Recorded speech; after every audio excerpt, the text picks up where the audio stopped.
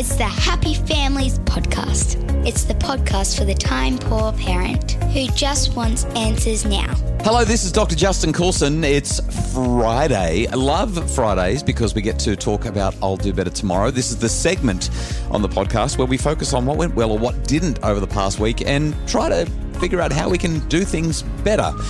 And in the background... That's not why you like Fridays. Why do I like Fridays? Because we get to be together. Okay, so for those of you who have missed the news, Kylie and the kids are on the coast. We're moving there. I'm still in Brisbane trying to pack up the house, get the tradespeople to come through and get it all ready for sale.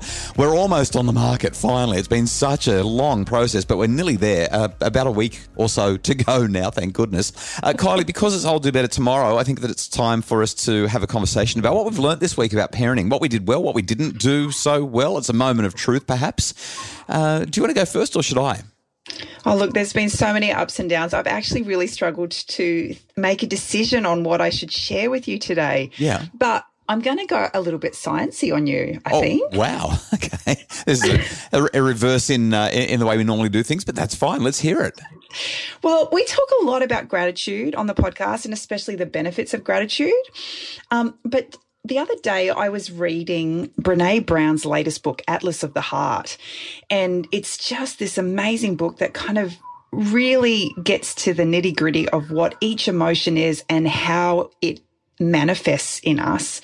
And she wrote about gratitude, and she actually included a quote by Robert Emmons. I don't know if you've heard of him, but he's the world's... Bob Emmons is the world's most renowned gratitude researcher. I've got two of his books on my shelf right behind me. Well, I might just have to read them because I really appreciated what he said. Yeah. He said, research on emotion shows that positive emotions wear off quickly. Our emotional systems like newness. They like novelty. They like change. We adapt to positive life circumstances so that before too long, the new car, the new spouse, the new house, they don't feel so new and exciting anymore. I found that fascinating, and I'm going to talk about that soon. But he goes on to say, but gratitude makes us appreciate the value of something. And when we appreciate the value of something, we extract more benefits from it. We're less likely to take it for granted. In effect, I think gratitude allows us to participate more in life.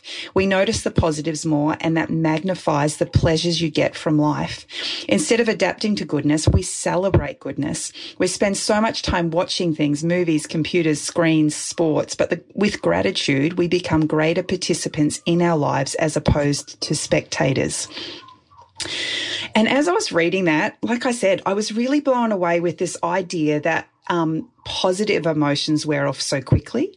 Because I think about when I'm angry, for instance, and I can be angry for a really long time. Yes, you can.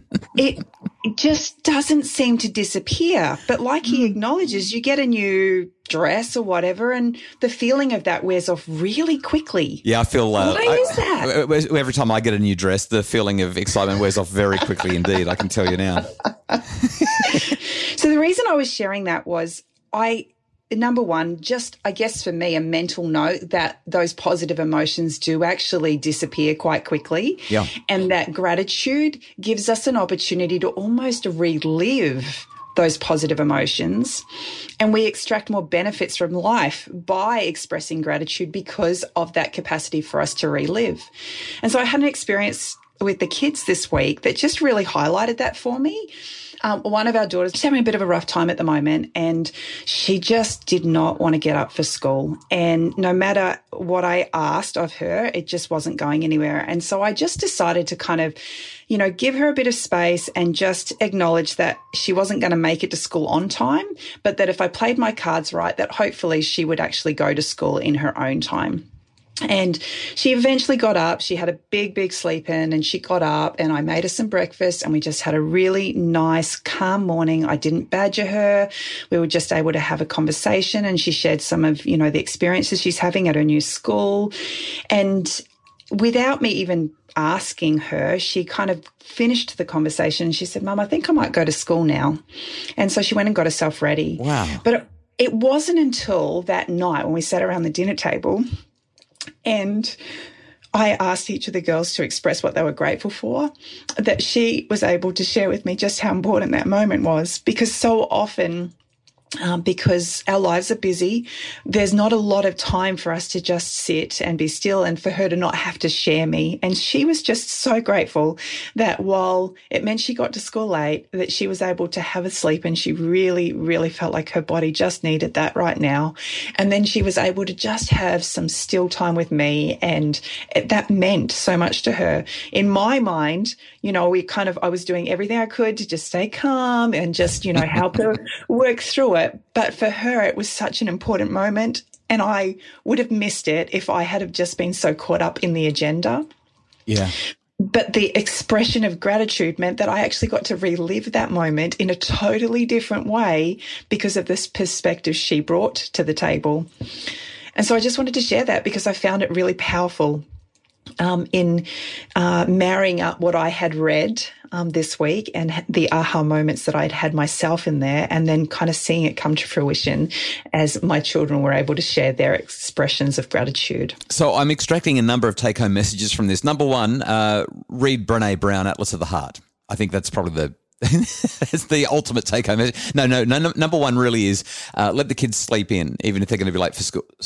Sorry, I'll get it. I don't know how many parents will like that take-home message. So what is, from your point of view, I mean, there are actually a number of things that we can extract from this, but what's your ultimate take-home here? Is it be grateful? Is it slow down and just be with the kids? Is it a combination of reliving and savouring the good moments and the other two things? Where do you land on this? All of them. For me, it was just, kind of letting go of the agenda and giving my child the space that they needed in that moment, but then having those beautiful moments of gratitude and expression of gratitude that allowed us to relive that moment with greater perspective and understanding. Up next, the way that we completely destroyed our last weekend and what that did to help us to make life better, to make sure that we could do better tomorrow, plus perhaps the most heartwarming moment I've had with my kids in weeks. It's the Happy Families Podcast. For a happier family, try a Happy Families membership, because a happy family doesn't just happen. Details at happyfamilies.com.au.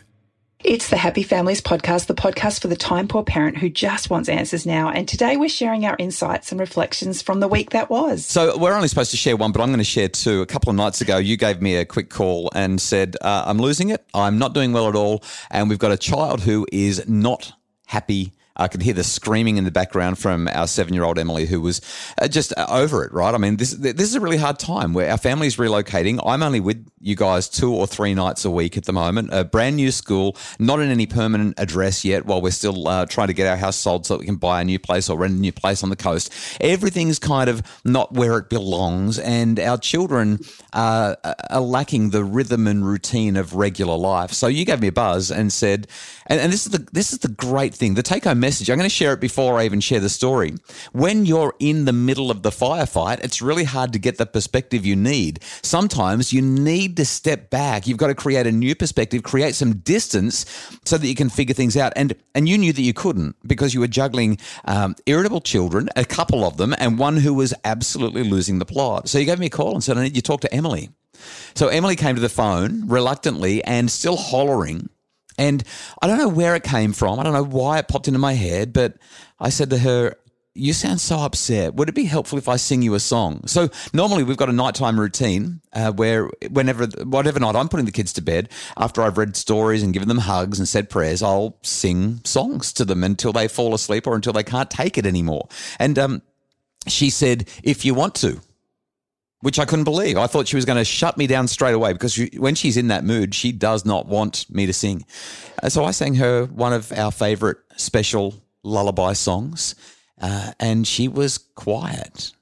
She was engaged. And so I said, would you like me to sing another one? So I sang our second most favourite one, and then I asked if I could sing one more, my favourite, which I did, As I Have Loved You. It was just this beautiful moment. And by the end of that, she was quiet. She told me that she loved me. She hung up the phone. You sent me a text message 10 minutes later, and the two of you were lying in bed, cuddling and hugging and smiling. And I just thought, nailed it. It's about perspective. It's about distance and really connecting with our kids. And it really, really hit me. So I wanted to share that as a short, I'll do better tomorrow, just to highlight to anyone who's going through it, sometimes just pulling in the reserves, pulling in somebody who's not in the situation, who doesn't have the emotional baggage that we're carrying in the middle of the firefight, it can be the circuit breaker and make all the difference. You're a great circuit breaker. All right. Now, the real one that I wanted to share, though, is this one. On the weekend, we had an experience that could have been disastrous, and I shared it on social media. It kind of went a bit bonkers on social media. We ended up with something like 250 comments and like thousands and thousands and thousands of views and shares and all that sort of stuff. And here's what I wrote. I wrote, quality family time. It requires intention and a commitment to do things together, even when the inertia of sitting on the couch is strong.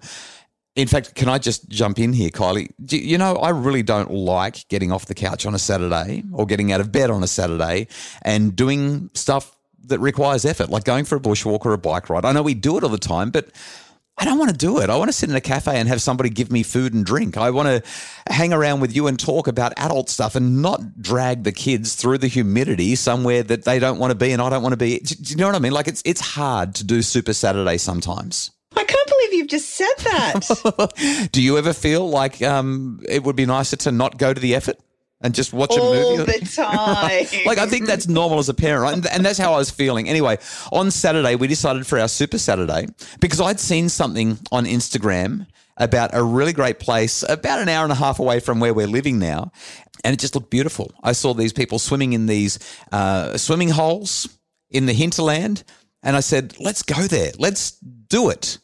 We woke up early on Saturday morning. We drove to this stunning freshwater swimming hole in the Sunshine Coast hinterland. We jumped off the rocks. We saw goannas.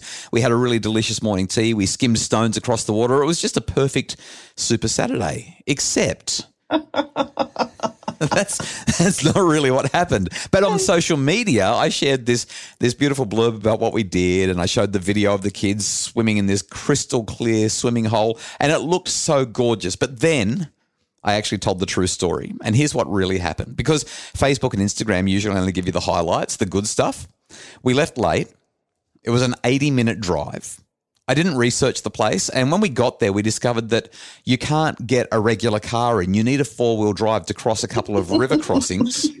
So we had to park at the first river crossing on the side of this dirt road and hike about 1.5 k's into where the first waterhole was. And the kids didn't bring shoes, and it was rocky and it was hot.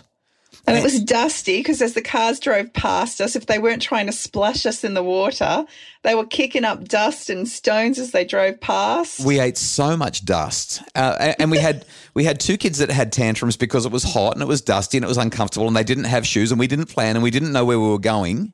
And then when we went past waterhole number 1, we got to waterhole number 2, but we actually didn't make it all the way because we saw people driving in and then driving back out. We were the only people walking. And finally, I stopped one of the four-wheel drives and said, how come everyone's driving down and driving back? And they said, the place is full. Like, there are so many people. All of the waterholes were chockers. But one person said, go back to number 1. It's probably the second best one, and it's usually pretty quiet. So we finally went back to waterhole number 1. And you know what? It was actually beautiful, but I was so terrified. Well, it wasn't because when we first got there, we landed in front of the part of the creek where it was literally ankle deep. Oh, yeah. It was just trickling. Yeah. There was dead tree branches all over the place. And the girls and I looked at each other and kind of went, this is not what you showed us in the video. Have we just gone through all of that for this? And they were so over it. They literally stripped down to their togs and they were ready to swim in that ankle deep water before you said, oh, let me just walk down the stream a little bit and see if there's anything else worth looking at. So I walked around the corner about 50 metres and fortunately I did find a swimming hole. It wasn't the one that was in the video. It wasn't the big, beautiful one, but it was still actually, it was really nice. And I got some great footage to make it look like that had been the highlight. But then I also knew that we were going to have to walk back another 1.5 k's along a hot, dusty, rocky road with kids with no shoes. And now it's the middle of the day and it was going to be far worse. And so I managed to grab a ride with some people who showed up. They literally arrived. They spent 20 minutes there and then they were heading off. And I just said, do you reckon we could fit in the back of your car? So they threw us in the back of the Ranger, the Ford Ranger, and and they drove us back to the car. And I guess that was a happy ending. But the kids were a bit disappointed because once we were there, they really were enjoying it.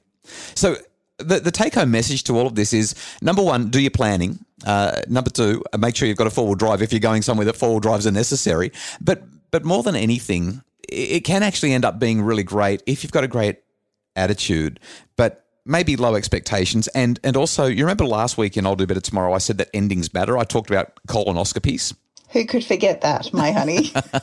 And so only you could bring colonoscopies up into parenting and have it relate. But I was remembering that podcast while I was organising this ride in the back of the car with these people. I was thinking, this has started dreadfully. Right now, we're actually having a really good time.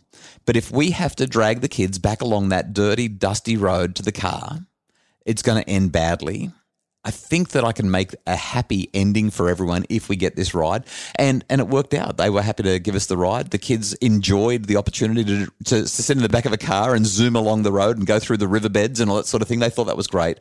And we ended up having a good time in spite of it all. But so many take-home lessons there about getting those family activities right. And, you know, I got to say, it was worth it. I could have sat on the couch. The couch could have grown arms and held me down. But I'm so glad we went and did it. If you have the adventure mindset, then everything is an adventure. Well, and it just adds to the story. Yeah, it does. We really hope that today's I'll Do Better Tomorrow version of the Happy Families podcast has inspired you to gratitude and intention with kids, maybe some psychological distance and circuit breakers where needed, and hopefully a sense of adventure for what you might be able to planfully engage in tomorrow. Water, towels and shoes, honey. Water, towels and shoes. With your kids. Oh, that's right. I forgot to mention, we didn't carry any water with us either. We've done this thing. It was in the car. We took it. In the car. We left it in the car. All right. Enjoy your Super Saturday tomorrow. We hope that it's inspired something for you. The Happy Families podcast is produced by Justin Rulon from Bridge Media. Craig Bruce is our executive producer. And if you'd like more info about how your family can be happier, you'll find everything you need at happyfamilies.com.au. A quick mention as well, on Monday, an important discussion that we're going to be having about homework, whether we should be doing it with the kids, whether they should be doing it at all, and talking as well about some of the big changes that Aussie schools are considering.